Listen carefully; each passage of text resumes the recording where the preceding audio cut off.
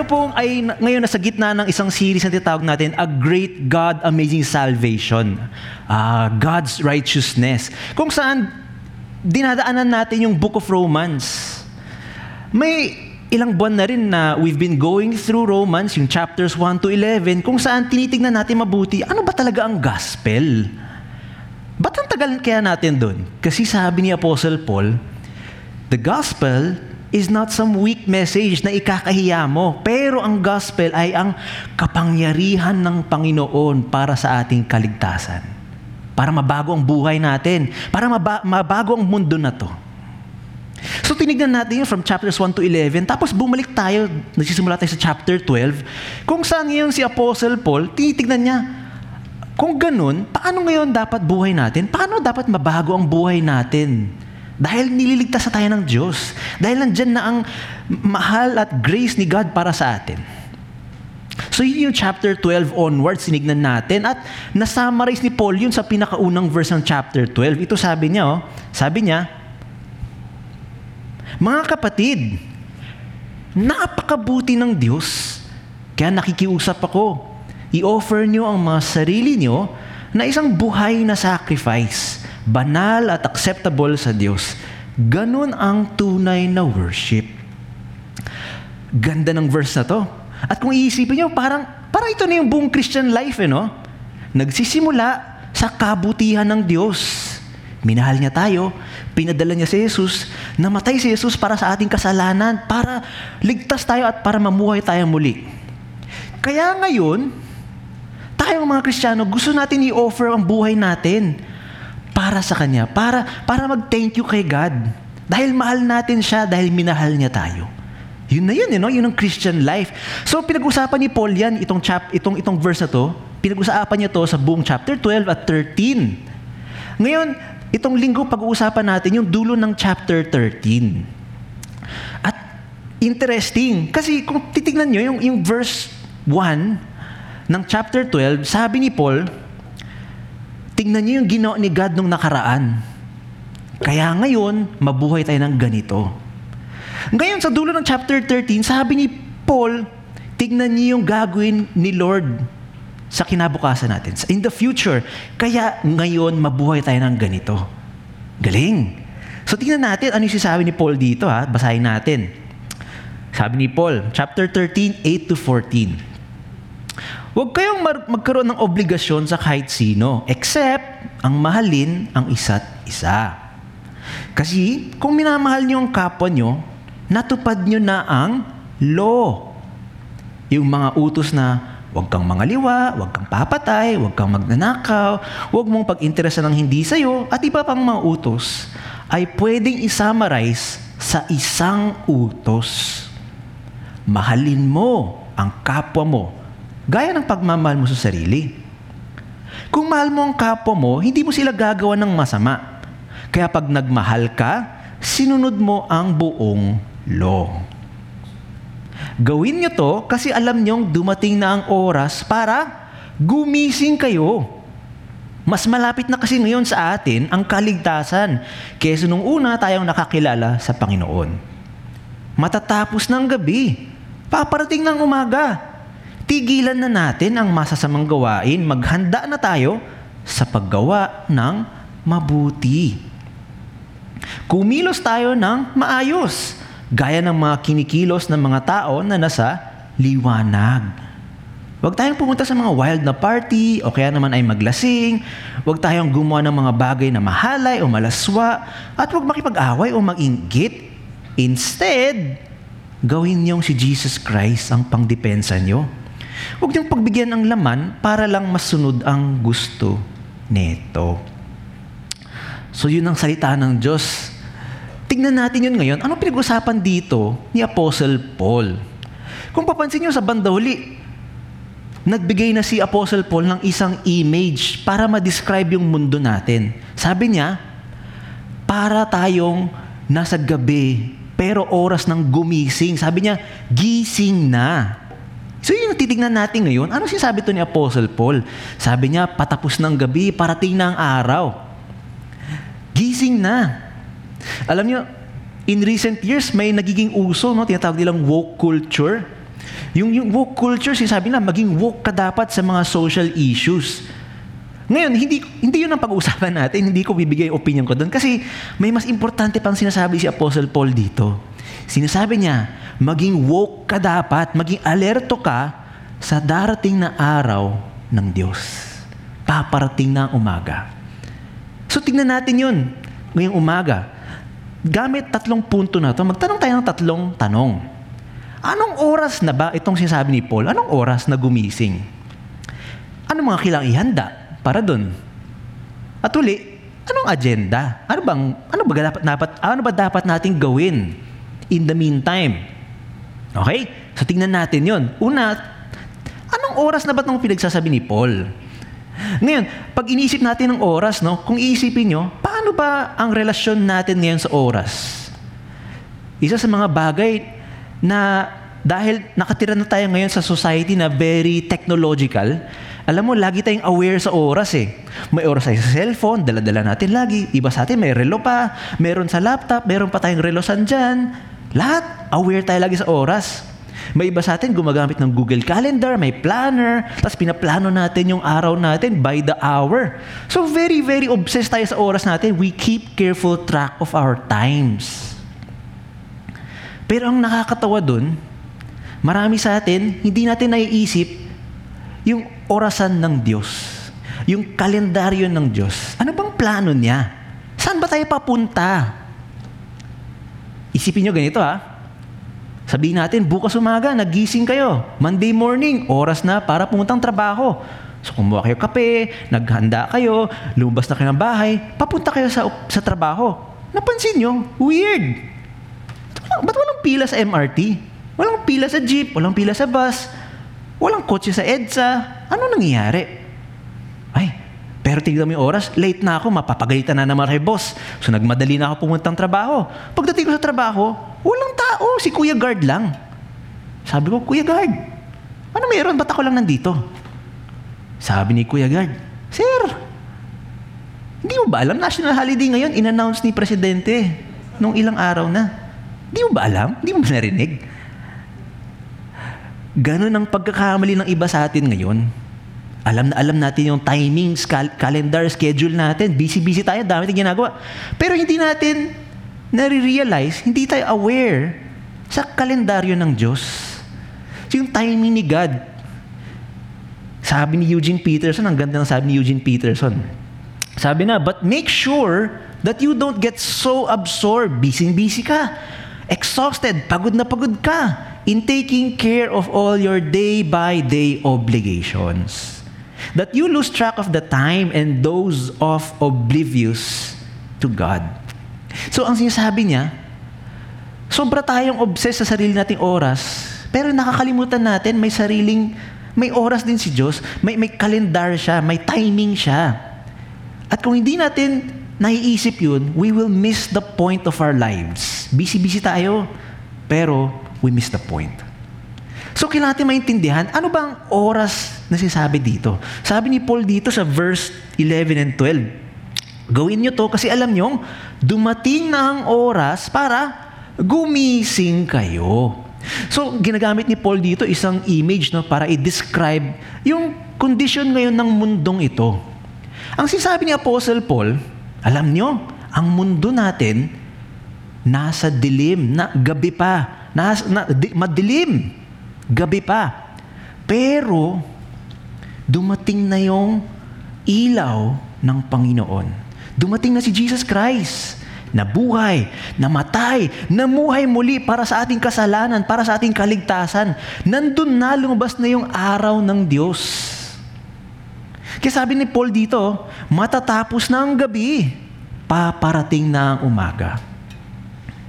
May iba sa atin, alam natin kung ano ibig sabihin nito. May iba kasi sa atin kailangan magising ng sobrang aga para pumunta ng trabaho. Hindi pa lumalabas yung araw, nasa labas na tayo ng bahay. Alam niyo yun? Madilim-dilim pa, medyo malamig. Pero maya-maya, lalabas na yung sunrise. Nawawala na yung lamig. Nawawala na yung dilim. Palakas na ng palakas yung araw at init. The sun is rising. Ngayon, hindi pa tanghaling tapat, may konting dilim pa. Yun ang sinasabi ni Apostle Paul, nandoon tayo ngayon.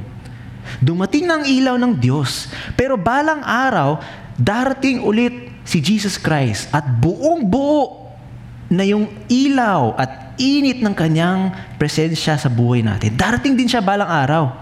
Pero sa ngayon, nasa gitna pa tayo. Hindi pa tanghaling tapat, pero palabas na yung araw. Inaantay natin yung araw na babalik siya. We wait with eager expectation, with hope, because the love of Christ has been poured into our hearts already. Alam na natin, nakatanggap na tayo ng ilaw. Kaya sabi ni Paul, huy, gising na. Nandito na yung liwanag ng Diyos. Huwag ka nang patulog-tulog. Kaya sabi ni Paul, mas malapit na kasi ngayon sa atin ang kaligtasan kaysa nung una. Palapit na tayo sa araw na yun. Kung saan ang kaligtasan ng Diyos ay darating ng buong buo para sa atin. Teka, baka may iba sa atin nagtataka. Teka lang, akala ko ba mga Kristiyano, ligtas na tayo, di ba? Gising na tayo dun dahil sa gospel, di ba, pastor? So sabi ni Charles Spurgeon, isang magaling na preacher, sabi niya, tama, mga Kristiyano, gising na sa tulog ng kamatayan. Pero may ibang Kristiyano, kailangan pang gisingin talaga para hindi maging antok-antukin dyan. Ano ibig sabihin nun? Ibig sabihin niya, may iba sa atin, patulog-tulog, ginising na, nakatanggap na ng liwanag ng Diyos. Pero, patulog-tulugan pa, nakahiga pa sa kama, ayaw bumangon. May iba sa atin, gusto natin, spiritual life natin, tanggap tayo ng tanggap, pero wala tayong gusto ibigay. Gusto natin, pakinggan yung magandang message ni Pastor Mike. Gusto natin, ini-encourage tayo, pinagpe-pray tayo, pero tayo mismo, wala tayong balak gumalaw. Wala tayong balak ibigay, wala tayong balak iserve, gusto lang natin tanggap. Sabi ni Apostle Paul, gising na. Paparating ng umaga, nakahiga ka pa dyan. Kung pagdating ni Jesucristo, kung gusto mong makita ka niya at tawagin kanyang good and faithful servant, kung gusto mo yun, bumangon ka na. Tingnan mo kung anong pwede mong gawin. Tingnan mo yung garden ni God. Anong pwede mong itanim? Anong pwede mong idilig? Anong pwede mong tanggalin na weeds? Tingnan mo, kasi sabi ni Jesus, no? The harvest is plenty, but the workers, iilan lang. So bangon na, sabi ni Paul, parating ng umaga. May iba sa atin, baka nga nandun na. Bumangon, nagtatrabaho, pero antok-antok. Kala mo, parang boring yung pagserbisyo kay God. Parang hindi pa nakapagkape eh. So nagsaserve sila kay God, pero parang pilit pa sila. Parang, sige na nga. Parang ayaw eh. Hindi, parang hindi nila nare-realize na ang work ni God, ang pinaka-exciting, pinaka-importanteng bagay sa buong mundo na to. We get to participate in God's mission of turning this world upside down with His kingdom. Naging parte tayo sa ginagawa ng Diyos na baguhin ang mundo na to. Hindi ba exciting yun? Hindi ba yun ang pinaka-importanteng gawin sa mundong to? So sabi ni Paul, gising na. O kaya huli, baka may iba sa atin, gising na pero nagde-daydream. Nakatunga nga lang kung ano-ano iniisip. Iniisip natin yung mga dreams of the world. Worldly dreams. Dreams of power and pleasure. Dreams of fame and fortune. Gusto natin yumaman. Gusto natin maging makapangyarihan. Wala naman masama doon, di ba? Pero, kung buong buhay mo, buong puso mo, laging buong araw, yun ang iniisip mo, may mali na. Kasi, ang dreams, para yan sa gabi. Ikaw na nakatanggap na ng ilaw ng Diyos, ikaw na may alam na parating na ang umaga, tama na ang dream na yan. What do you have to do with the shadows of this world? You who belong to the light have to do with eternal facts. Heavenly realities. Sabi ni Apostle Paul, set your mind on things above, on things unseen. On the heavenly realities. So, gising na, sabi ni Apostle Paul, kasi patapos na yung gabi. Patapos na lahat yan. Parating na ang umaga. Parating na ang Panginoon. Kaya gising na para para makapaghanda tayo sa pagdating uli ni Jesus Christ. Anong kailangan ihanda natin? So, matanong ko nga kayo, kung kayo, paggising nyo, ano usually ginagawa nyo para makapaghanda sa araw? Baka kailangan nyo mag-cellphone muna, magkakape muna kayo, kakain ng almusal. May parang morning routine tayo, may parang checklist tayo kung ano kailangan natin gawin para makapaghanda sa darating na araw. Ngayon, bilang Kristiyano, ginising na tayo ng Panginoon. Well, ano ngayon ihahanda natin? Paano tayo maghahanda para sa darating na araw? So dito, sabi ni Apostle Paul, may 3 bagay na kailangan isipin, 3 aspeto na paghahanda kailangan gawin. Sabi niya, kailangan mo ng maayos na pananamit, maayos na behavior, maayos na mindset. Ngayon, sabi dito sa verse 12, kailangan mo dito ng maayos na pananamit. Sabi niya dito, tigilan na natin ang masasamang gawain. Maghanda na tayo sa paggawa ng mabuti. Ngayon, kung titignan niyo yung ibang translation ng Bible, yung mas literal, ang sinasabi ni Apostle Paul dyan, itanggal mo yung suot mong masasama. Itanggal mo yung kadiliman. Suotin mo ang kabutihan, ang liwanag ng Diyos. Suotin mo. So may maayos na pananamit. Di ba, pag gising natin, kailangan tanggalin muna natin yung pambahay para masuot natin yung pang-trabaho. Hindi naman pwedeng nakapajama ka pa tapos ipapatong mo lang yung pang-trabaho mo, di ba? Medyo weird, di mo na masuot na maigi. Kailangan magtanggal ka muna. Ganon din ang Christian life. Importante na magtanggal tayo ng masasamang ugali, mga sinful habits natin upang masuot natin ng mabuti ang kabutihan ng Diyos. Di ba? The only way a Christian grows is through repentance. Ang pagtanggal. Kailangan natin magtanggal ng kasalanan. Isang malaking pagkakamali kasi ito na dagdag lang tayo ng dagdag. O punta tayo church, punta tayo Bible study, pray tayo. Pero wala tayong tinatanggal na kasalanan. Baka may iba, isipin mo, parang may taong may masamang ugali. Pero pumunta lang siyang church, dinala niya lang yung masamang ugali niya sa church. Di nagkagulo sa church. May ibang tao, gusto makipag-chismisan, marites. Anong ginawa? Dinala lang sa prayer meeting, doon nag-chismisan. May iba, greedy, puro pera iniisip. Ang ginawa lang nila, imbis na hanapin sa business, hinanap nila kay God. Gusto ko, Lord, pera. Greedy pa rin. Malaking pagkakamali po yun. Because you're trying to be a saint without changing the sinner. Tandaan nyo, Jesus Christ came to save us not in our sins, but from our sins. Nililigtas niya tayo palabas ng ating kasalanan. So, importante na magtanggal tayo ng masasamang gawain upang masuot natin ng maigi ang kabutihan. Ang translation dyan, no? Sa English, sabi, put on the armor of light. Interesting. Sabi ni Paul, pagtanggal mo ng pajama mo, suot ka kagad ng pangyera. Bakit kaya?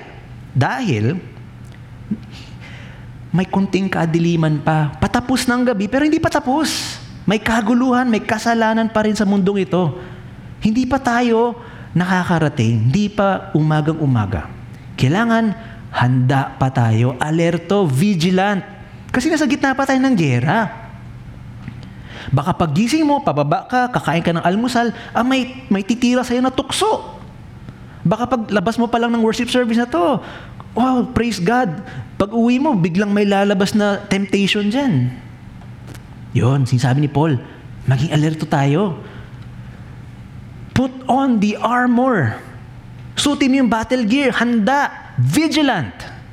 Kasi, alam natin, darating din ang araw na darating na ang Diyos. Kaya magsuot tayo ng maayos na pananamit. Hindi lang yun sabi ni Apostle Paul, dito sa verse 13, magsuot ka rin ng maayos na behavior.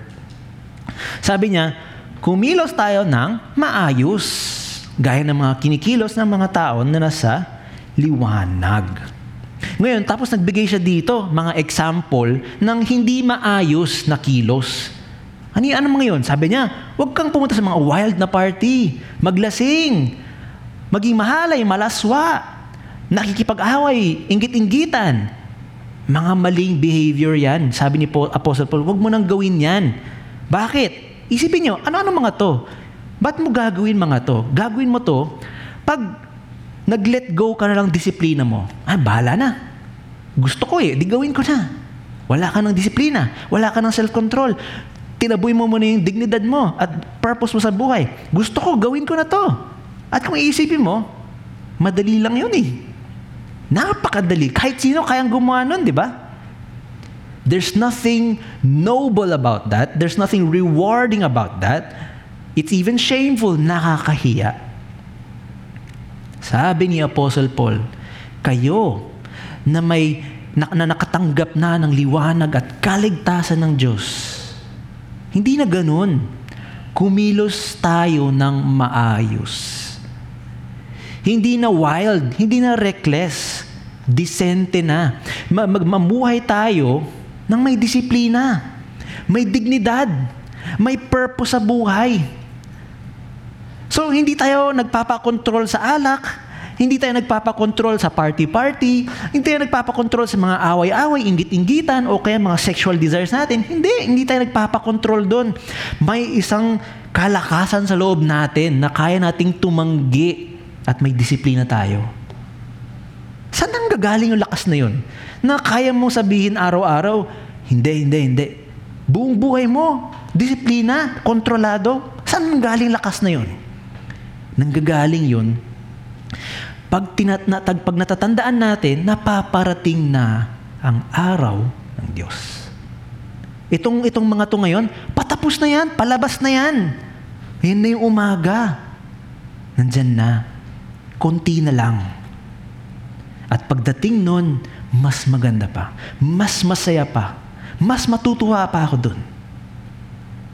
Kaya may lakas ka para humindi sa mga bagay-bagay na yan. Kaya mo i-control sarili mo. Yun, sabi ni Paul, kaya mong kumilos ng maayos. May maayos ka na behavior. At pangatlo, sabi ni Apostle Paul dito sa verse 14, may maayos ka rin na mindset. Sabi niya, instead, gawin niyong si Jesus Christ ang pangdepensa niyo.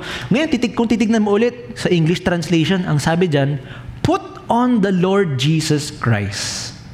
Literally, sinasabi, suotin mo ang Panginoong Hesukristo. Ano ibig sabihin ng suotin si Jesus Christ? Well, tingnan natin, kasi sinasabi ni Paul, suotin mo si Jesus Christ, huwag mong gawin yung opposite. Ano yung opposite nun? Ito, sabi niya, huwag niyong pagbigyan ang laman para lang masunod ang gusto nito. Itong laman na sinasabi niya, ito yung sinful desires natin. Yung mga sinful desires na gustong gumawa ng masama. Sabi ni Paul, huwag mong pagbigyan yun. In fact, kung titignan mo English, sabi, don't even think how to gratify. Don't even think how to indulge in those desires. Niisipin, huwag mo nang isipin. Huwag kang lumapit. Maging allergic ka sa mga kasalanan. Huwag kang lumapit. Huwag mo nang isipin, kung alis ni boss, magawa ko to. Pag wala si mama, papa, pwede kong gawin to. Paano kaya yun? Hindi. Instead, ang gagawin natin, susuotin natin si Jesus Christ. Ang ibig sabihin nun, pag susuotin mo si Jesus Christ, ay isusuot mo ang karakter niya bilang karakter mo, ang puso niya bilang puso mo, ang misyon niya bilang misyon mo, ang pagmamahal niya bilang pagmamahal ng buhay mo. Susuotin mo siya. Siya yung magiging obsession ng buhay mo. Lagi bumabalik, ano kaya isipin ni Jesus dito? Paano ko kaya siya masaserve? So, imbis na nag-o-obsess ka, when can I sin? Where can I sin? How can I sin? Iniisip mo, where can I serve Jesus? How can I enjoy Him? When can I pray to Him again? Yun, balik ng balik ka dun. You put on Jesus Christ. Sabi, siya ang pangdepensa nyo. Siya ang obsesyon mo sa buhay. Yun ang kailangan natin na mindset, nakafocus sa Kanya at sa Kanya lang dahil alam natin, paparating na ang umaga. Sabi sa ibang parte ng Bible, all things in heaven and on earth, buong mundong ito, lahat yun ay nilagay sa ilalim ng kingship ni Jesus Christ. Siya, lahat ay sa Kanya. At ang buong buhay natin, ang buong mundo na to ay papunta sa araw kung saan babalik ulit siya. So ang maayos lang na mindset at obsession sa buhay ay laging iniisip si Jesus Christ. Yun ang paghanda na sabi ni Apostle Paul. Maayos na paghanda. Yun ang kailangan natin para magawa natin ng mabuti ang agenda natin. Ano bang pinapagawa sa atin ng Panginoon habang nandito tayo? Anong importanteng gawin? Ang simpleng sagot, pero hindi actually ganun kasimple, ay magmahal. Sabi dito ni Apostle Paul, mahalin ang isa't isa. Simple lang. Alam nyo naman yung sagot is magmahal. Pero actually hindi ganun kasimple. Pansinin nyo, ano sabi ni Paul? Sabi niya, huwag kayong magkaroon ng obligasyon sa kahit sino except ang mahalin ang isa't isa. Sinasabi niya, ang pagmamahal isang obligasyon. Isipin nyo, ganito.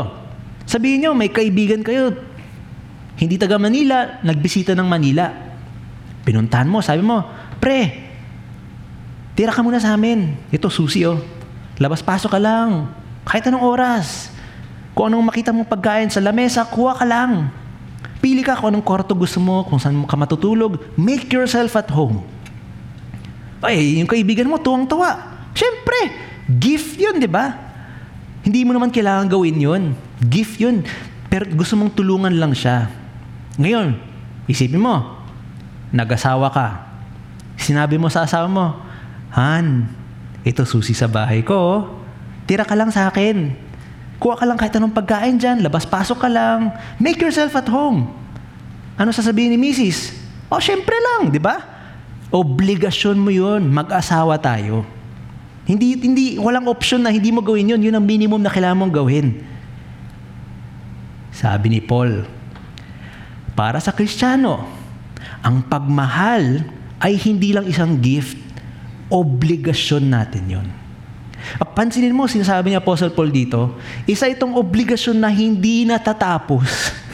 Isa itong utang na hindi natin nababayad ng buo.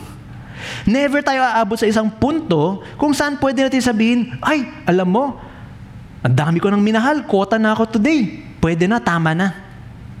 Hindi tayo aabot doon. Hindi tayo pwedeng umabot sa ganun. Dahil lang pagmamahal ay isang hindi natatapos na obligasyon. Bakit? Grabe naman, Paul. Bakit? Sabi ni Paul, kasi kung minamahal nyo ang kapwa nyo, natupad nyo na ang law.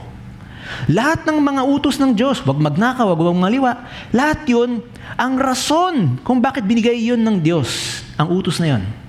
Ang goal ng mga yun ay para magmahal. Mahalin ng Diyos ng buong buo at mahalin ng kapwa nating tao. Yun. Si Jesus mismo nagsabi, what is the greatest commandment? Anong pinaka-importante? Ang utos na magmahal. Mahalin ng Diyos, mahalin ng kapwang tao. So yun ang agenda natin. Yun ang araw-araw plano natin gagawin natin. Busy tayo lagi para magmahal.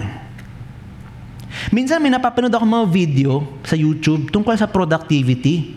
Marami sa kanila sabi, ang tip para maging productive ka, gawin mo, mag-identify ka na ng isang importanteng bagay na kailangan mong gawin para sa araw na yun. Isa lang.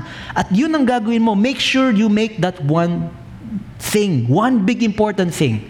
May ibang bagay pa, pero okay lang kung di mo magawa. Basta magawa mo tong isang bagay na to. Huwag ka magpa-distract sa iba. Ito yung importante. Para sa Kristiyano, para sa atin, na niligtas ng Diyos, ang importante, ang one big agenda is love. Huwag ka ma-distract sa iba. Okay lang, di mo magawa iba, basta nagmahal ka ng Diyos at minahal mo ang kapwa mong tao. Si Elizabeth Elliot, yung asawa ni Jim Elliot, kung kilala nyo, yung missionary na namartir, si Elizabeth Elliot, nagkwento siya, sabi niya nung bata sila, yung mga paper bag tinatago nila sa ilalim ng kitchen sink. Tapos sabi ng magulang nila, okay lang ilabas nyo, magkalat kayo, maglaro kayo niyan, basta pagkatapos, iligpit. Ngayon, isang araw, yung kapatid niya si Tommy, nilabas, naglaro, nagkalat, tapos biglang naisip ni Tommy, ay teka lang, may piano lessons nga pala ako. So tumakbo siya paalis, iniwan niya yung kalat, nandun siya sa piano, tumutugtog kasama yung papa niya, kumakanta sila Christian songs para kay Jesus. Dumating ngayon yung mama niya, Tommy, ba't makalat pa dun? Ligpit mo muna. Sabi ni Tommy, mama, kumakanta ako para kay Jesus eh. Sabi ngayon ng papa niya, Tommy, walang kwenta yung kanta-kanta mo kay Jesus kung hindi mo ginagawa yung gusto niya. Ano bang gusto ng Diyos na gawin natin? Pagmamahal. Walang kwenta yung kanta-kanta tayo dito, pray-pray tayo kung hindi tayo nagmamahal. Alam mo, sabi ni Apostle Paul sa 1 Corinthians, ayos, gumawa ka ng magandang ministry. Ayos, tinulungan mo yung mahihirap. Ayos, baka namatay ka pa para sa faith mo. Pero, kung walang pagmamahal, walang kwenta. Zero ang na-achieve mo. Kasi natapos mo yung ibang agenda, pero hindi mo ginawa yung agenda ni God para sa'yo. Hindi mo ginawa yung one big thing na pinapagawa niya sa'yo. Kasi kung iisipin mo, ang buong buhay natin tungkol sa pagmamahal. Bakit tayo nandito ngayon? Bakit tayo nag-worship? Bakit tayo nakikinig sa salita ng Diyos? Dahil minahal tayo ng Panginoon. Minahal niya tayo nang walang katapusan. Kaya tayo may gospel, kaya tayo may Jesus Christ, kaya tayo naligtas dahil minahal tayo ng Panginoon natin. For God so loved the world so that we get saved. Kaya ngayon, tayo bilang tao na nakatanggap ng pagmamahal ng Diyos, tayo naman ngayon ay magmahal pabalik. Mahalin ng Diyos, mahalin ng kapwa nating tao na minamahal ng Diyos. Dahil alam natin, paparating ng araw. Isipin niyo yun, paparating ng araw na babalik si Jesus Christ uli para sa atin. Kahit na tayo nandito ngayon, dami pa rin kalokohan, dami pa rin kasalanan, kaguluhan, pero ano sabi ng Panginoon?